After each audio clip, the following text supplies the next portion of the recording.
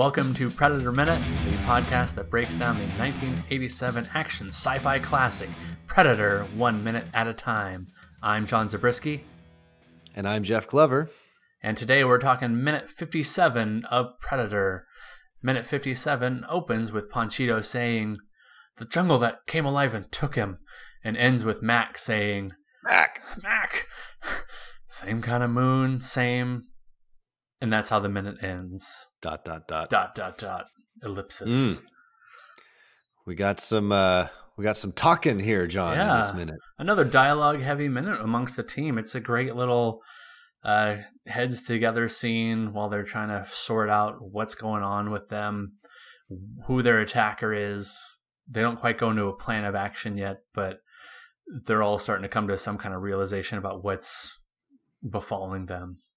Yeah. Don't you feel like Billy kind of drops the mic in this one? Oh, Billy totally drops the mic. If he had a mic, he would have dropped it right before he walks off and not looking at anybody. Hold that shit straight out and just drop that right on the stage. We're all gonna die. Oh, crap, Billy. What's got you so spooked, you know? What's got Billy so spooked? What's got Billy so spooked? Oh, man. Yeah, we get lots of dialogue here. We are kind of diving deep into the psyche of these characters. Mm-hmm. And we're going to get a little window into our good friend Mac.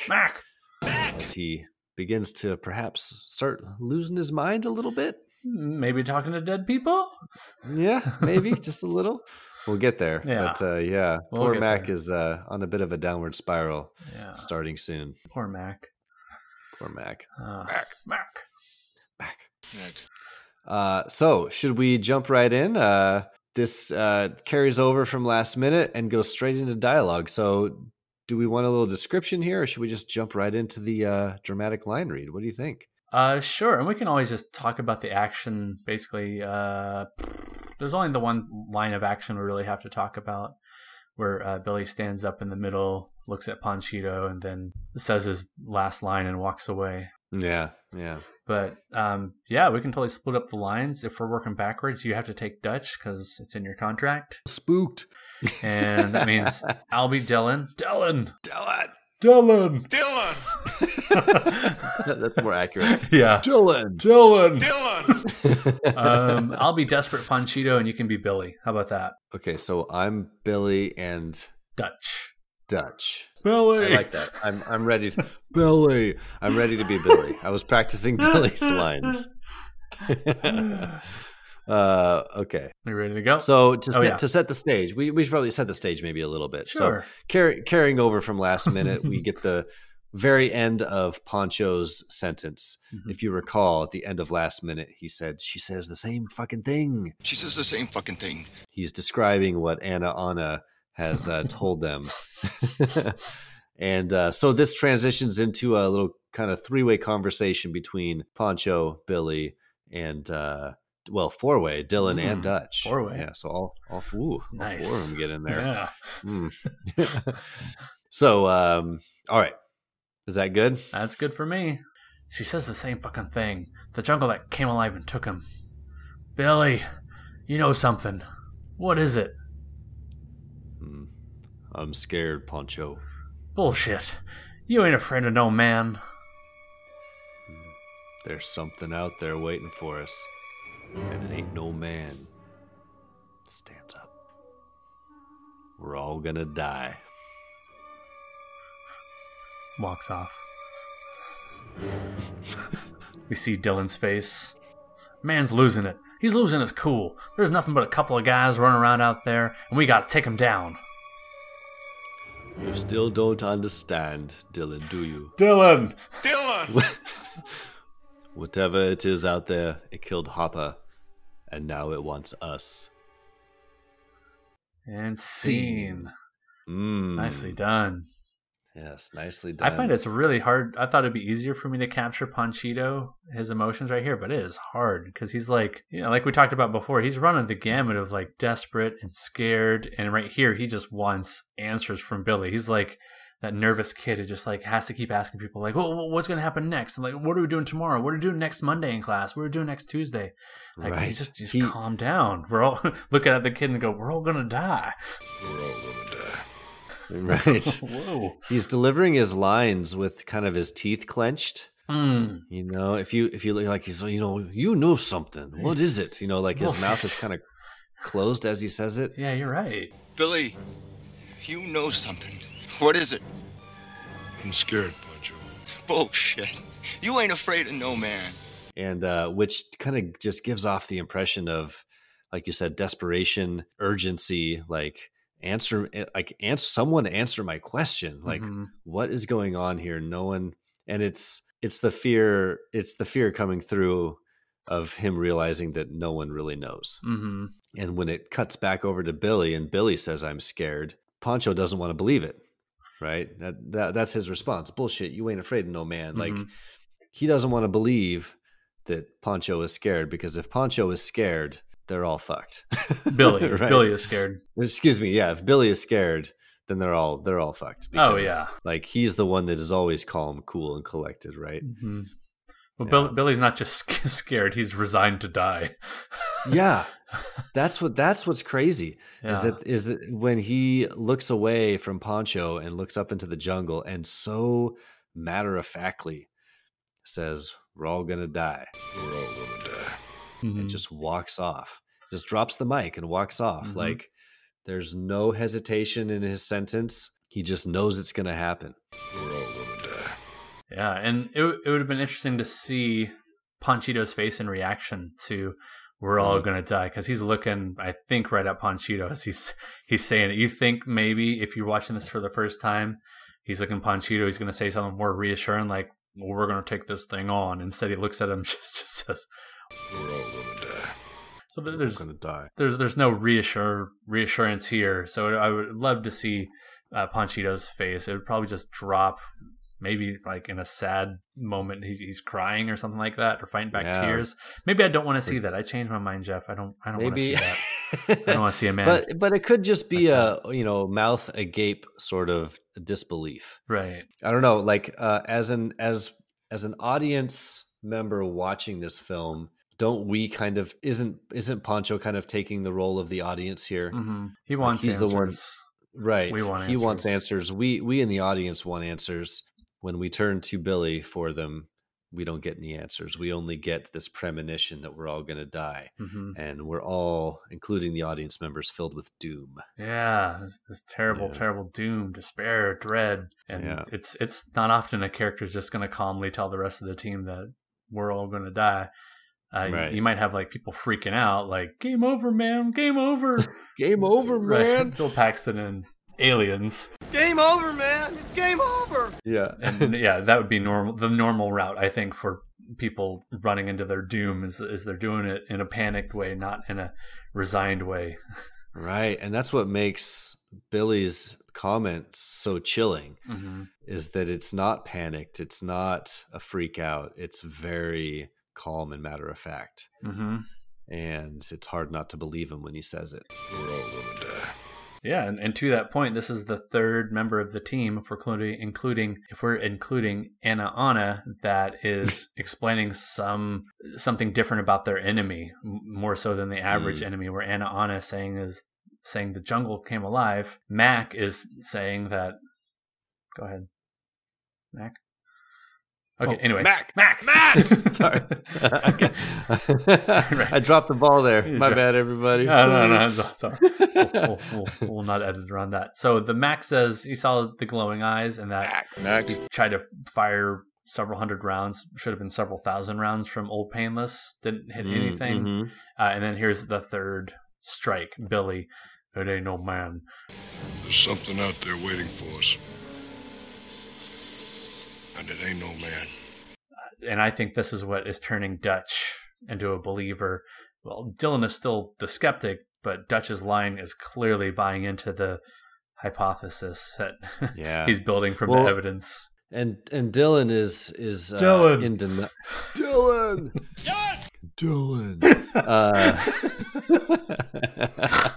Oh, it's terrible. love it. Don't you get the sense that Dylan doesn't even believe his own words? Yeah, the way he's talking and he's delivering his lines super quick and just. Man's losing. He's losing his cool. There's nothing but a couple of guys running around out there, and we got to take him down. Exactly. Yeah. He says it fast, all aggressively. The way someone who knows they're lying is trying to convince someone else of something. Right. You know? He's trying to calm everybody else down, but he seems to be the one who's kind of panicking right here. Everybody keep cool, everybody. Yeah. He's the guy that screams to calm down. Yeah. Just calm down. Yeah. Dutch is pretty calm here. Mm-hmm. He seems to be, just kind of following the lead of his team, and specifically here following Billy's lead, just keeping calm, accepting the fate, saying that whatever it is out there killed Hopper, referencing back to the first kill that we saw, not on screen but off screen, where the skinned bodies are hanging, and then he's saying it wants us. So he is accepting that it's hunting them specifically. It's not just some willy-nilly attacker. It's someone who's honed in on them, and he doesn't necessarily call it extra human, or not extra human. He doesn't necessarily call it non-human. He just says whatever it is. So I think it's a definite clue that he's buying into what most of the team now is saying. Yeah, and he's taking on that role that he has been for a while now of kind of protector of, father of the group. Mm-hmm. He doesn't care what it is necessarily, but what he cares about is that it wants us, right? It killed Hopper now, and it wants us. Mm-hmm. And that's what matters to him, is his responsibility is the safety of the team. So Billy's scared and thinks we're all going to die. Dylan is in denial. Dylan.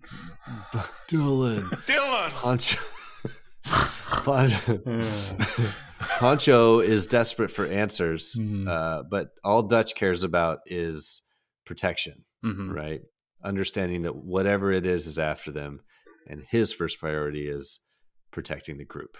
Yeah, and so hopefully he's coming up with a Texas-sized plan here to protect themselves. We'll see. Cool. Well, a lot to unpack there in that short little conversation, but I think we did a pretty good job. Yeah, and one thing that I put in the notes is that Billy explaining the impending doom on the team, you can't help but feel that the team is definitely in peril now that it's headed down this nonstop track to Doomsville, to Death City. He's playing the part here of a TV trope character you could call the harbinger of impending doom, wherein there's a group of people. This is the TV trope's definition. There's a group of people held up in a building or a house, somewhere partying, shopping, or just minding their own business, when all of a sudden there's some random injured and bloody guy/girl who shows up giving an ominous message that someone/something's trying to kill them, and that it's following them. And you can change around some of the logistics here, but it's a lot of the same framework is in place here, where the team is gathered around. They're not mindlessly doing something else. They're very clearly mind focused on the mission. But the way Billy just, like you said, drops the mic here, and the way Dutch follows up with that it's after them, it completely fills in this description. And I wrote down some examples, and hopefully some of those examples stood out to you, because I know you're the horror fan. Yeah, this is very much a horror trope, and especially older horror films. You go back to the 70s and 80s, and in particular slashers or similar types of horror movies will have some character, some throwaway sort of character that is the harbinger of doom. I see a couple on your list there that I'm very excited to comment on. So what do we got?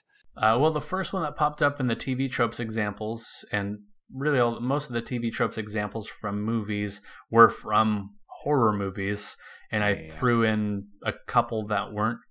No, I guess I only threw in the one on the list that's not a horror movie, and it wasn't even on the TV tropes list, but I'll talk about that one later. But the first one that popped up was Crazy Ralph and the first two Friday the 13th movies, if you want to explain to the audience or remind them. Yeah, this is my favorite. This is when we first watched this minute, before I even read your notes, this popped into my mind as being, because I didn't have the phrase harbinger of doom in my head, but this trope of someone kind of predicting the future of the movie came into my mind because it happens so often in horror movies. But Crazy Ralph is from the first 2 Friday the 13th movies, and he's kind of beloved by fans of that franchise because of how over the top and ridiculous he is when he delivers his lines. In the beginning of Friday the 13th, he's kind of this like towny, kind of a country bumpkin, and the kids are headed up towards the cabin, and he's at the general store or something, Right. And he says something like they say they're headed up there, and he says, "You're going to Camp Blood, ain't ya?" And I think the other character's like, "God damn it, Ralph!" And he's like, "It's got a death curse." You're going to Camp Blood, ain't you? God damn it, Ralph, get out of here. Go on, get. Leave people alone. You'll never come back again. Oh, shut up, Ralph. It's got a death curse.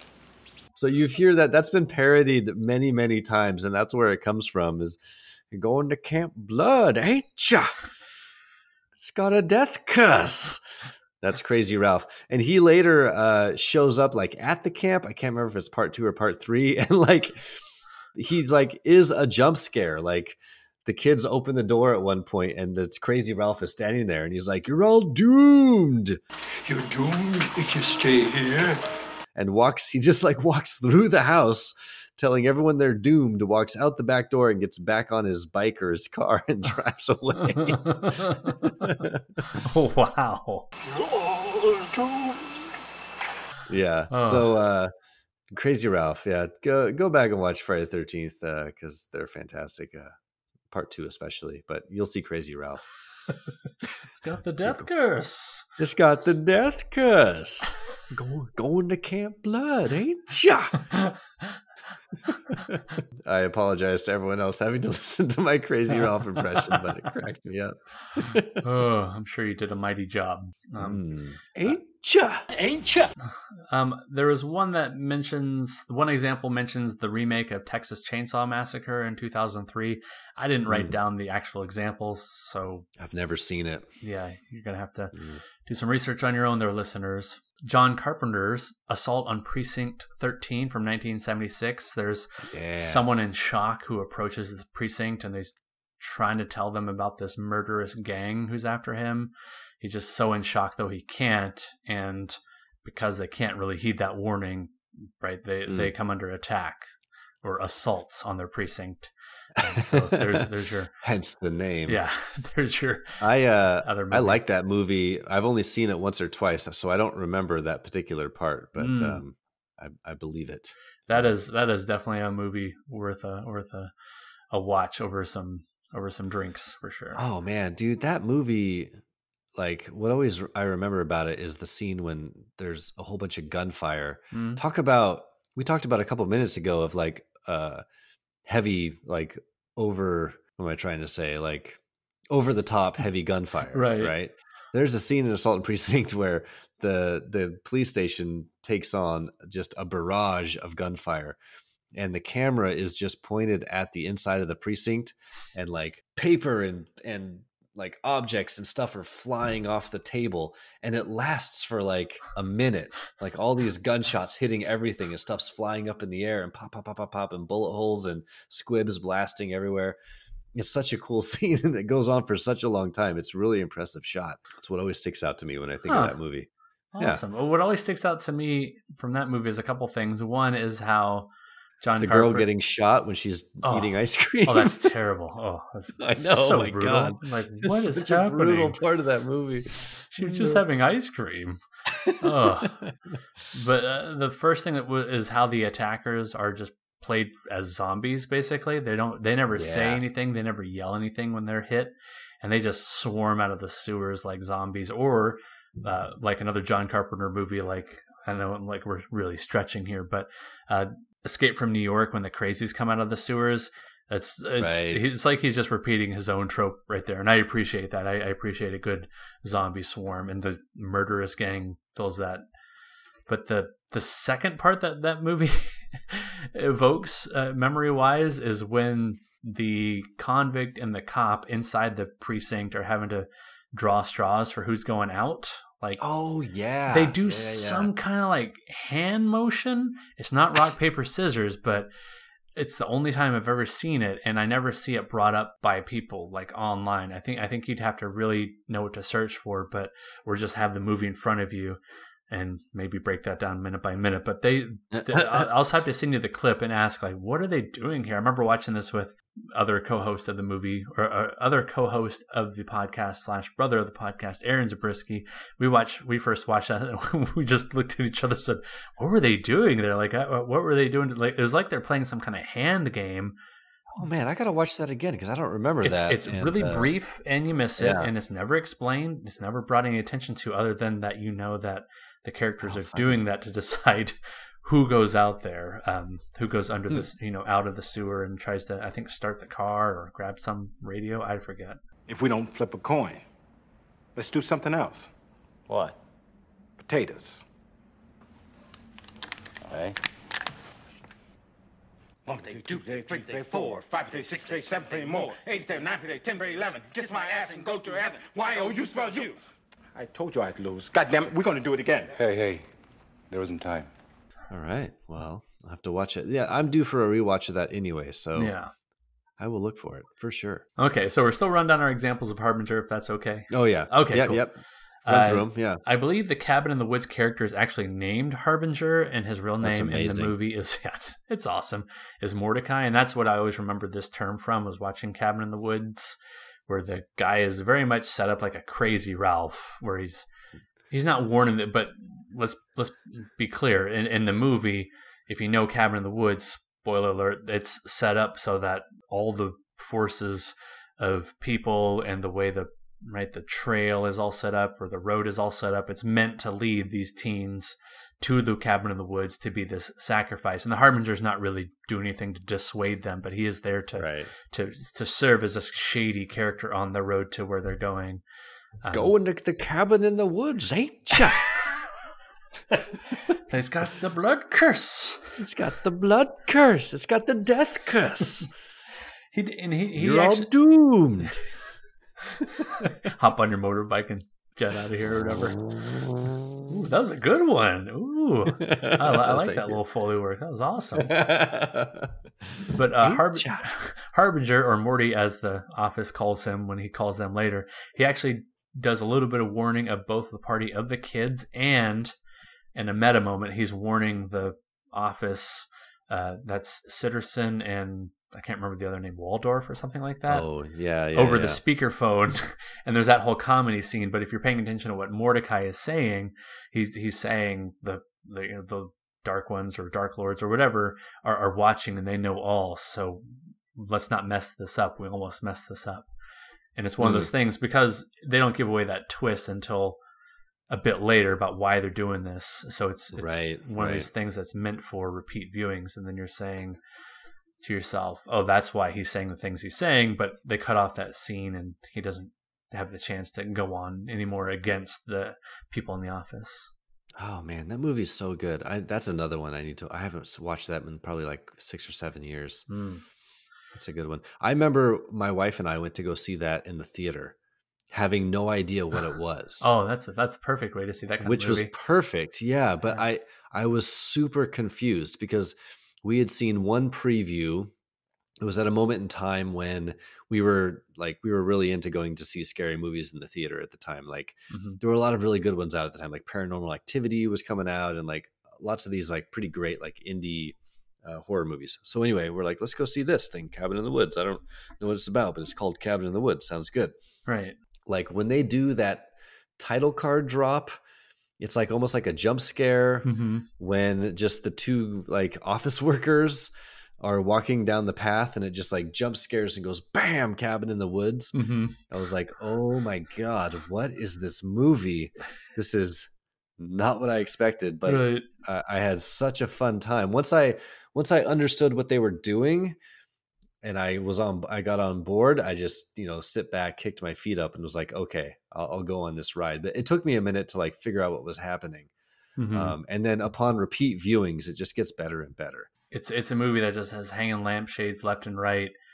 And then itself is a ferociously scary movie when it really kicks off in the the a third bunch of and a great half effects act. and You're just going, whoa, like it's just extreme in how it changes tunes from what you think is a traditional horror movie in the woods to something far more, I don't know, complex, satirical, and terrifying to me.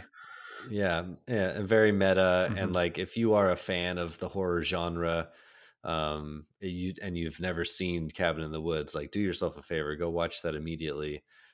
It's such a love letter to horror movies. It's a great one.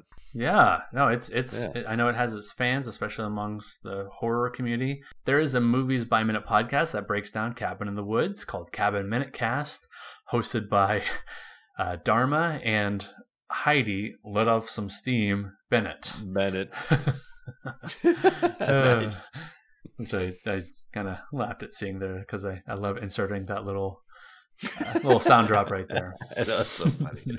Hey everybody, this is Heidi. Let off some steam, Bennett. The little non-horror example I put in the Harbinger of Impending Doom examples here was from Lord of the Rings.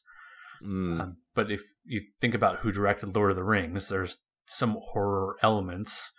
Peter Jackson, who did some fantastic gory horror movies in the 80s and 90s, also directed the Lord of the Rings trilogy. And when the party is in the Mines of Moria, they're come across all these skeletons of dwarves who are killed in battle.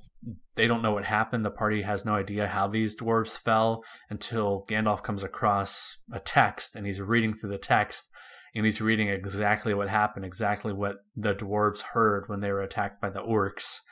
Something along the lines of drums in the deep, and then the last line on the text is, they are coming. So in a way, he's reading a Harbinger's past writing about their impending doom.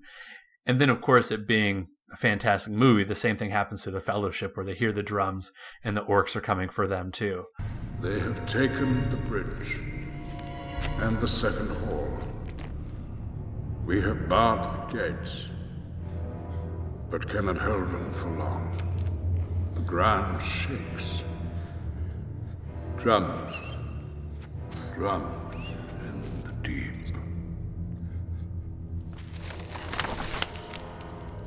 Cannot get out.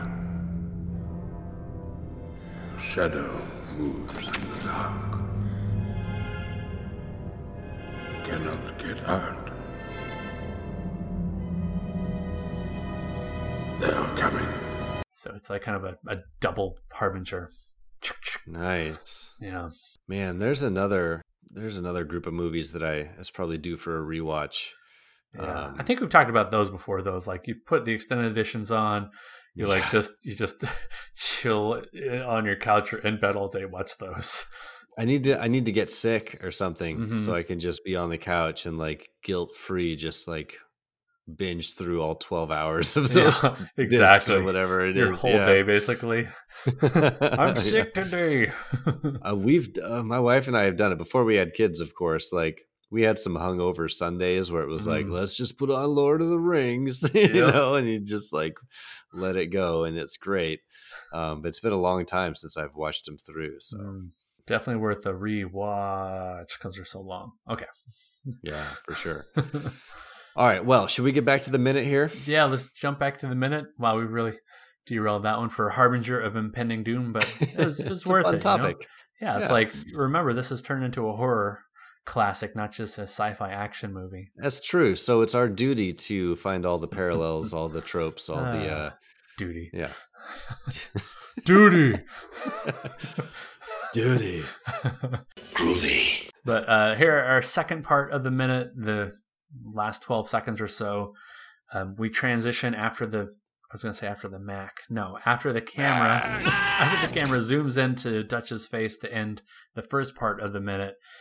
We fade to the shot of the moon up in the sky, and then Mac's face looking up at the moon, holding his M60 machine gun, and you hear the song Goodbye playing in the background, which we talked about quite a bit a few minutes ago when Mac put the flask on Blaine's chest under the poncho after Blaine was killed. Yeah. And yeah, Mac is just saying, here we are again, bro. Just you and me. Same kind of moon. Same ... end of minute. And we'll pick that thought up back with next minute. We will. But don't you get the feeling that we are about to... This is the beginning of Mac's kind of slow mental descent. Mm-hmm. You think? I think so. I think people would also point to right when Blaine is killed, Mac is already losing it because he doesn't communicate like normal anymore. But this is a more intimate moment where he's not around anybody else and he's just kind of letting his emotions, letting his fear, his grief sort of take him over. And this is what we see, him just kind of talking to the sky. Mm-hmm. Yeah, and this is going to continue with his character. We'll talk more about it later, of course. But poor Mac, he's losing it a little bit. Yeah, he's losing it. His best friend has been killed.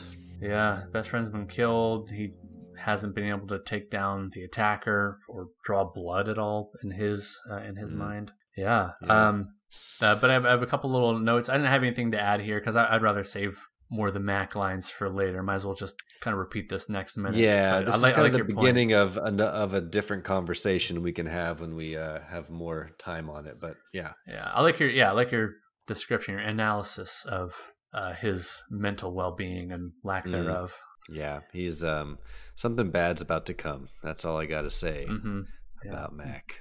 Billy let us know. He did. It ain't no man. Uh-oh. There's something out there waiting for us.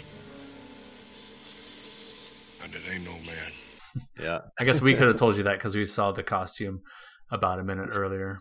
That's right. It's cool extrasensory perception on you, Billy, for knowing that it's no man. It's like, well done. Like you just somehow discern that. Like you're truly the stereotypical mystical native in this movie. Sorry to say. It's like, oh, bummer. But hey, he got it right. What can you say? Billy was right. Have a shirt made of that. There He's you go. Looking off in the distance, holding his M16 with M16 with Mossberg 500 underbarrel shotgun attachment. You gun nerds, you know who you are, nerds. But there's a couple little notes about what McTiernan is saying and the script difference. I'll just jump into the script difference first, and it is a doozy if you don't mind. No, I'd love to hear it. What you got? So in the script, Dutch is the one who notices that Billy has not been right lately. Billy simply tells the team that we shouldn't be here. He doesn't really go into detail about it's not a man. He doesn't say we're all going to die. He just says we shouldn't be here. Then he looks at the team and says, "Can't you feel it?" And I don't know what he's referencing to the "can't you feel it?" It must be just his extrasensory perception kicking in a lot as he's rubbing his talisman and trying to decide. Right. Just kind of saying like, don't you guys understand? Like this isn't right. Something's not right here. Something's not right. He feels it and they can't feel it. But that's not the weird part. That's not the big deviation for the script. The deviation for the script is we cut right now to the Predator ship and we see some skins, specifically Hawkins' skin, stretched out, hanging over some blue light, and the Predator admiring it, looking it over in a very Jeepers Creepers kind of fashion, if you remember those movies. I do. Do you think Hawkins' skin would still have his glasses like on the skin? Oh, yeah, and he'll be trying to tell vagina jokes. Yeah, with like a little comic book off to the side. Why'd you say that twice? I don't. Get it? Get it? It's because it's so big. It's because of the echo.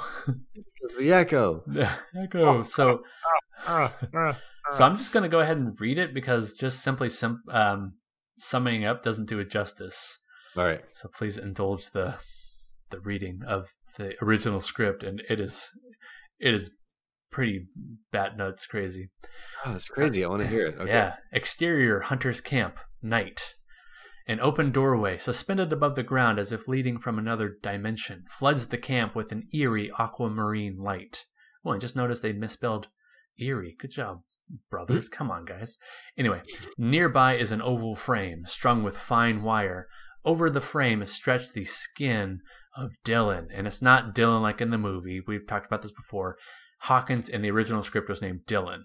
Okay. Strangely, this is not horrifying, inhuman, and chilling, but not horrifying, or no more so than seeing any other animal skins or hides so displayed. The hunter's hands, shadowy, nearly translucent, move toward the skin. He touches it gently, as a man might stroke the hide of a leopard. To the hunter, these skins are a thing of beauty. He removes the skin from the frame and turns to the ship, approaching an open compartment.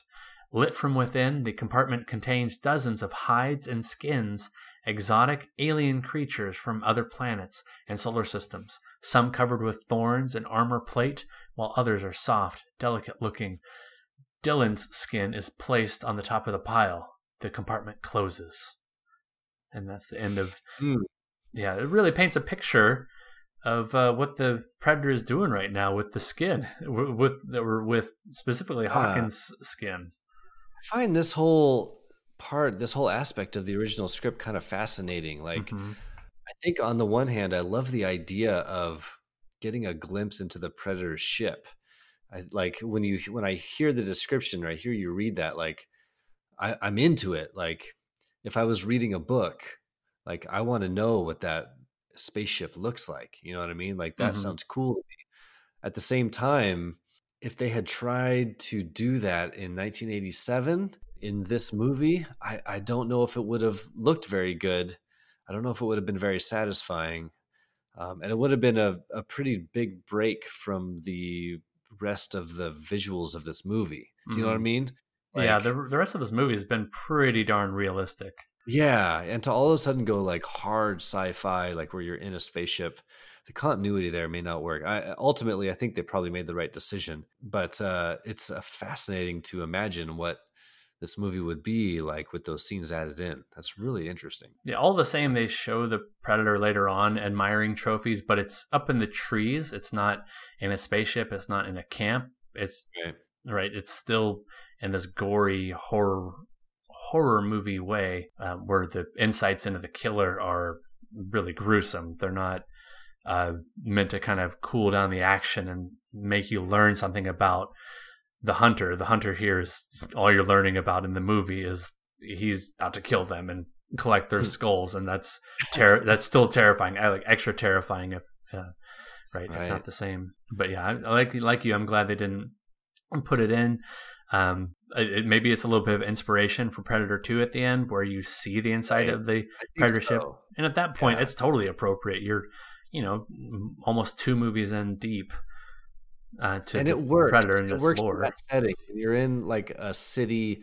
The whole movie's been taking place in a cityscape. It doesn't feel so jarring when they transition to the spaceship. I don't know why. Like it, maybe it's just the aesthetic. That movie's kind of dark and shadowy, and so when they get to the spaceship, it's also dark and shadowy and foggy. Like it kind of works together. I don't know how well it would have worked in the jungle. I agree. It's too much of a hard cut to something completely different. And then you're just going to be thinking about that alien ship for the rest of the movie and how you want to see it fly around and do cool things, and like, is it going to take on a Huey later?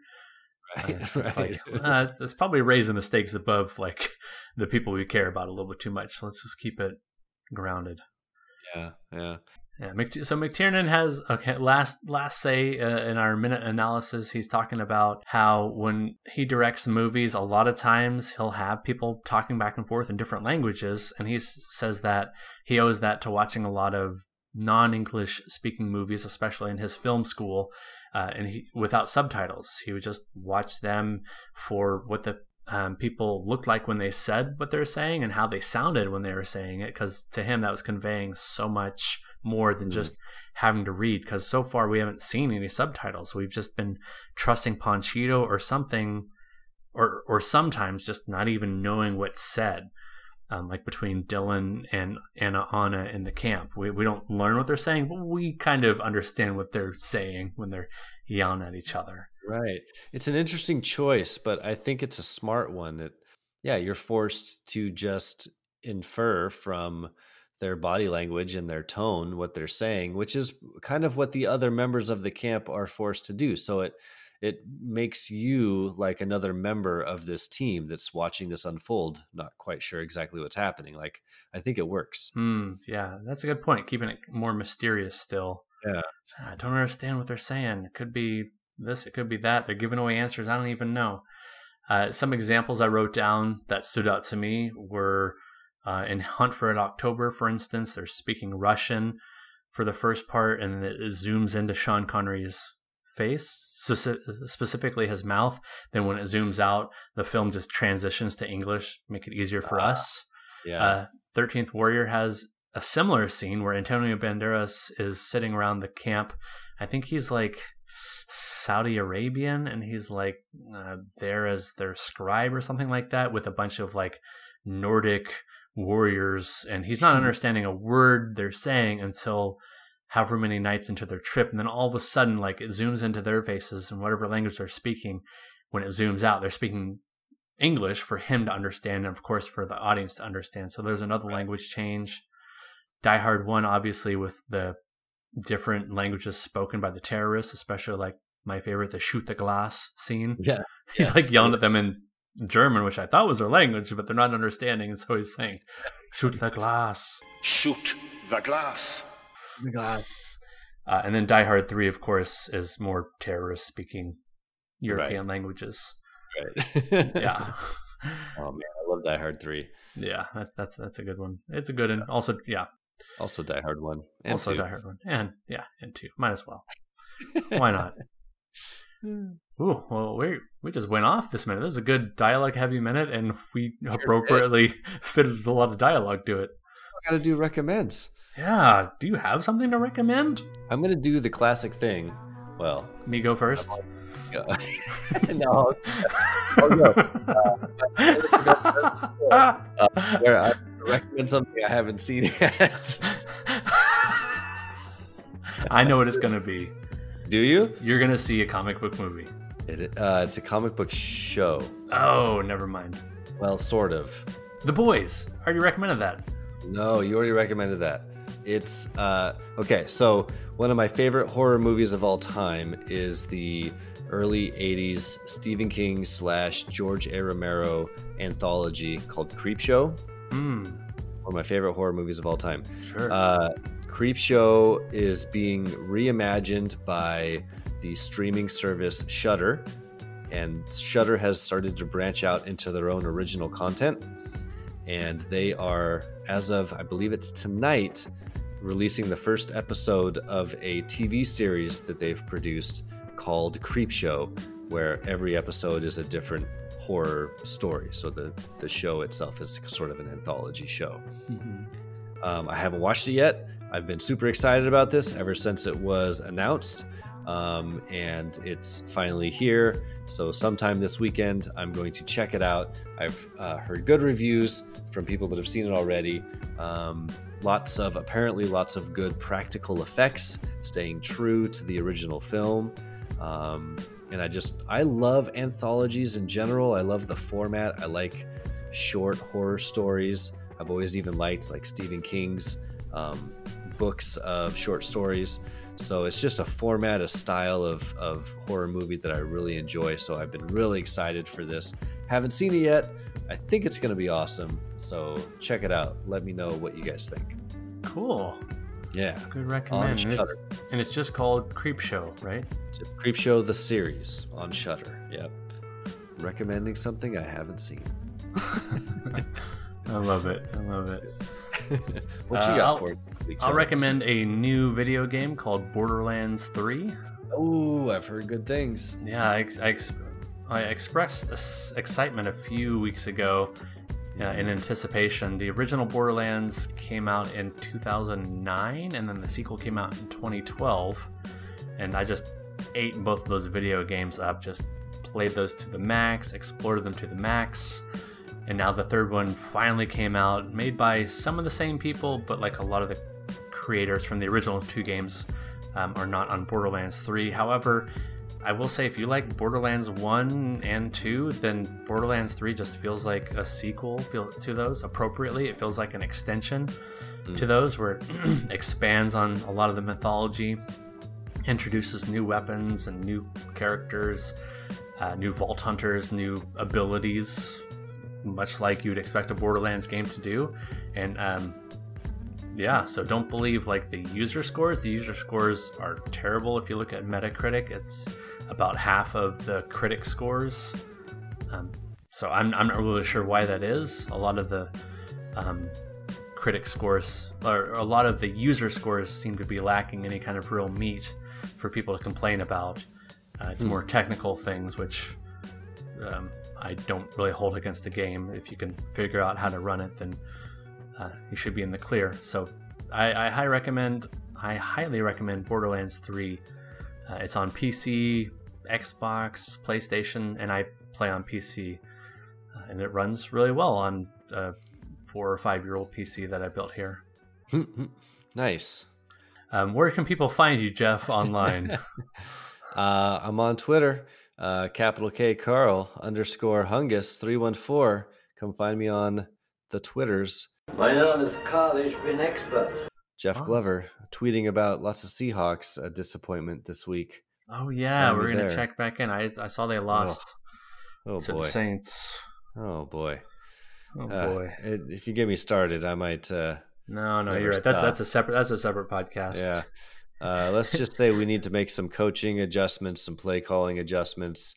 It was also a fluky game, fumbles and defensive scores, special teams scores. It was a weird one. It's not every day that Russell Wilson puts up over 400 yards, 2 touchdowns, no interceptions, and we lose the game. So it was a strange one, but we can pull it back together. I think we'll be okay. But it was a tough one to swallow, especially at home. Yeah. I hope they turn around. I hope they don't have the death curse. Oh, you going to Camp Blood, ain't ya? The Los Angeles Rams have the death curse. All right. So you can also find Predator Minute on Twitter. At Predator Minute.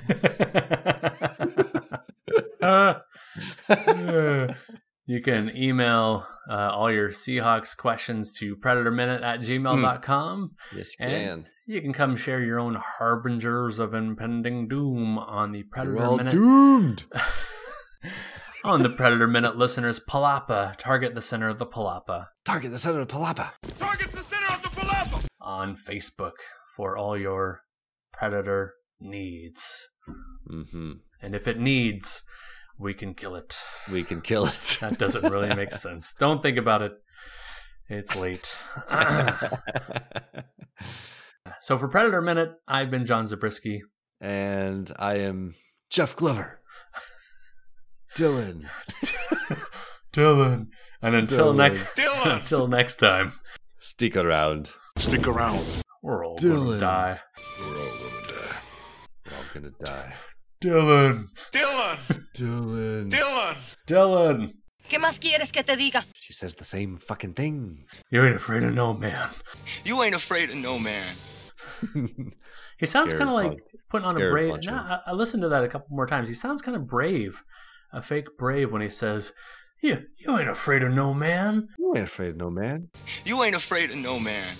Kind of like show some bravery in that moment. Good for you. Yeah, maybe Poncho.